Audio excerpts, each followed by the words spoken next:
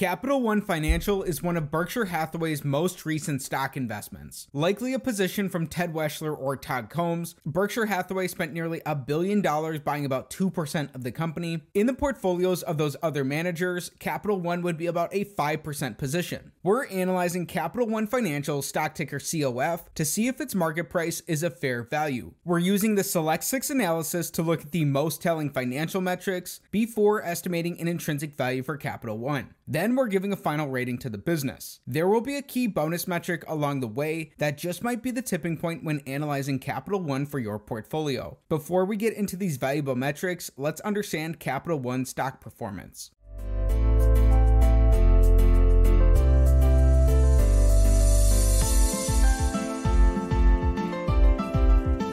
Now, Capital One trades for $94.69 per share. In the last year, their stock price is down 20%. The company pays a 2.64% dividend yield, so total returns to shareholders have declined by 17% over this time.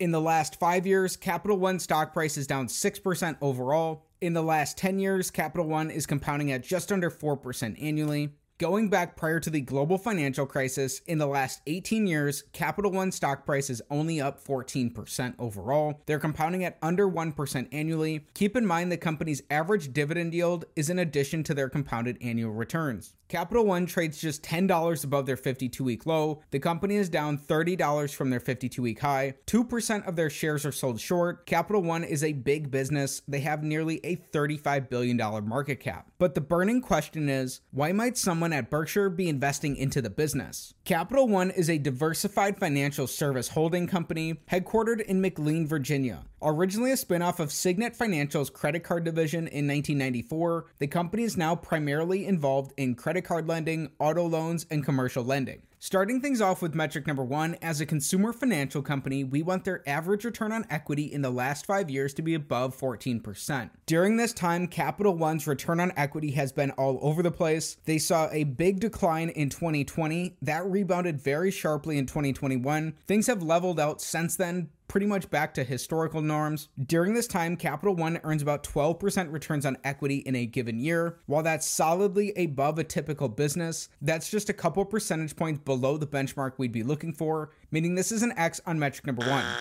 Metric number 2, we're looking at growth. We want to see 5-year growth in their revenues, earnings, and free cash flows. This metric's all or nothing. All 3 of these have to be up for this to be a check. We're also including their last 12 months worth of numbers in our calculations. During this time, Capital One grew their revenues by 21%. Their earnings are just very slightly down. They're down 1.5%. The company, though, has grown their free cash flows by 31%. Because their earnings are down, this is an X on metric number 2, with those very slight declines. Metric number 3, we're taking the perspective of an individual shareholder by looking for earnings per share growth in the last 5 years for Capital One. Even though the company's earnings are slightly down during this period, Capital One has bought back a fifth of the company, repurchasing 20% of their shares outstanding in the last 5 years alone. These are huge buybacks that are far outpacing the declines in their earnings. This is a big check on metric number 3, as Capital One has repurchased so much of the business during this time. Metric number 4, we're looking for free cash flow per share growth in the last 5 years. With the company's free cash flows up and their 20% share buybacks, this is a big check on metric number 4. This is a big increase in their free cash flows per share, and so far through our first 4 metrics, we're split evenly. We have 2 checks and 2 X's for Capital One. During economic downturns, it's overly levered businesses that are likely at the greatest risks of poor outcomes. We want Capital One's net debt, which is their total debt minus their cash and their short-term investments, to be below the amount of free cash flow the company has produced in their last 5 years. The company dramatically reduced their net debt from 2020 until today. Right now, they have about $4.9 billion worth of net debt, and during the last 5 years, Capital One has produced $68 billion worth of free cash flow. That would be able to support even their highest debt loads over this time. It very easily supports their current net debt position. This is another big check on metric number 5. Capital One is very cash flow generative relative to the debt that they're using in the business. Before getting to metric number 6, it's time for our bonus. As our bonus, we're looking at Capital One's dividend profile. Right now, Capital One pays a 2.64% dividend yield. This is above the dividend yield from an S&P 500 ETF. However, people make mistakes all the time by blindly chasing dividends. It's important to stop and look at the underlying fundamentals of a business to see if they're able to support their dividends or not. Looking at both the business's earnings and their free cash flows, in all 5 of these years, Capital One easily supported their dividend payouts. They've been returning a lot of capital to shareholders over this time through these increasing dividends and their share buybacks. The company cut their dividend in 2020. Since then, they've more than doubled this, and it's continued to grow into 2023. At the same time, the company's easily supported their dividends in all 5 of these years. While this is a snapshot of their last 5 years of performance and no guarantee for the future, Capital One's dividends seems to be supported and in healthy shape right now. The big metric of them all, metric number 6, we want Capital One's average free cash flow to their total enterprise value to give us a yield that's above 5%. Right now, Capital One has just under a $35 billion market cap, and they have about $5 billion worth of net debt. Total enterprise value combines market cap and net debt, so Capital One has about a $40 billion total enterprise value. In the last 5 years, the company produced $68 billion worth of free cash flow, meaning they produce about $13.6 billion worth of free cash flow in an average year.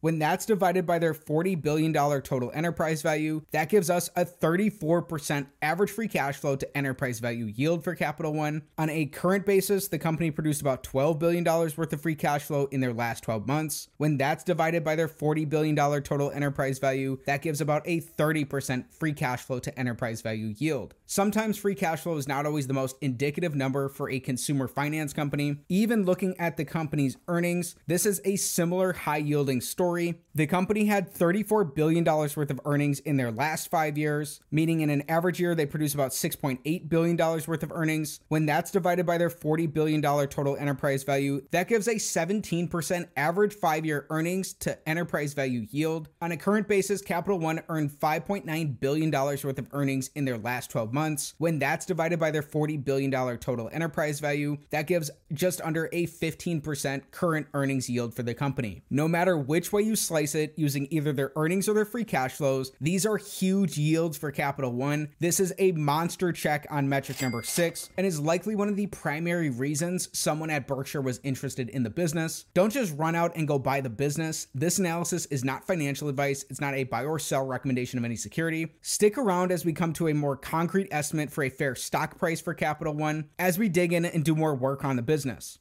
Everything we've discussed so far is important, but there's something missing that, in my opinion, is the main reason to analyze Capital One, which takes us on to using a DCF analysis to come to an estimate of a fair value for Capital One. A DCF analysis is based off the predictability of a company's cash flows or earnings. Like any model in any discipline, its outputs are sensitive to its inputs. Capital One has been a highly predictable business in its past. As a consumer financial company, we're going to be discounting their future earnings. We're starting with a 3-year average of their earnings per share and growing these into the future using historical assumptions. It's up to you to figure out if these are accurate and applicable going forward for the company. Assuming the company grows their average 3-year earnings at just under 9% annually for the next decade, then assuming this growth is slashed in half for the decade out from there. If we were seeking a 15% rate of return, which is the rate of return Warren Buffett's looking for from his investments, in addition to his margin of safety requirements, at today's valuations, it looks like an estimate of Capital One's fair intrinsic value is around $137 per share. That's up nearly $40 from the company's current stock price, looking like there could be a margin of safety in the business. There are key points to be mindful of here. Capital One has been highly predictable in its past. That's no guarantee for the future, as this could change. This 15% discount rate is an estimate of total returns to shareholders. Again, this is based off a 3-year average of their earnings per share. The company has done quite well since 2020, especially compared to their historical performance. Most importantly, this analysis is not financial advice. It's not a buy or sell recommendation of any security. Before considering any investment decision, consult with your financial advisor. In just a moment, we'll give our final rating to Capital One, but we have to address something first. We focused a lot on the numbers, but what are the qualitative aspects that really set Capital One apart?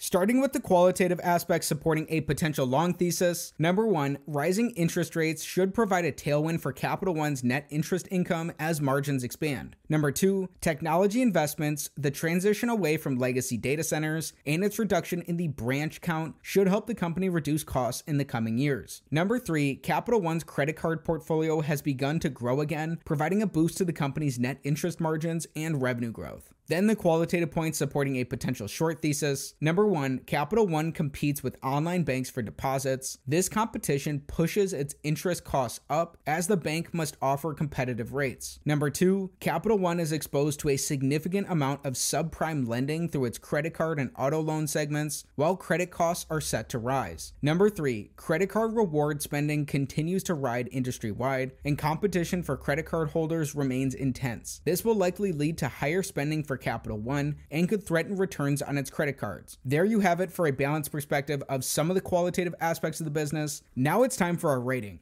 In analyzing Capital One financials, stock ticker COF, we learned the company earns above average returns on equity of about 12% annually. They were slightly below the benchmark we'd be looking for, however. The company has grown their free cash flows and their revenues in the last 5 years, at the same time that they've repurchased nearly a fifth of the company, buying back 20% of their shares. However, their earnings are slightly down during this time. Both their earnings and their free cash flows easily support the company's debt position, and both an earnings and a free cash flow yield, looking at it from a 5-year perspective or on a current basis, are far and above the yield of the 10-year treasury. Capital One has also easily supported their dividend payouts throughout this time. While they reset their dividend to a lower base in 2020, the company has more than doubled that in the last 3 years alone. It's worth reiterating this analysis is not financial advice. When performing our discounted cash flow analysis, if you've done the work and you believe those historical growth assumptions from today's valuations of Capital One, if you are seeking a 15% rate of return,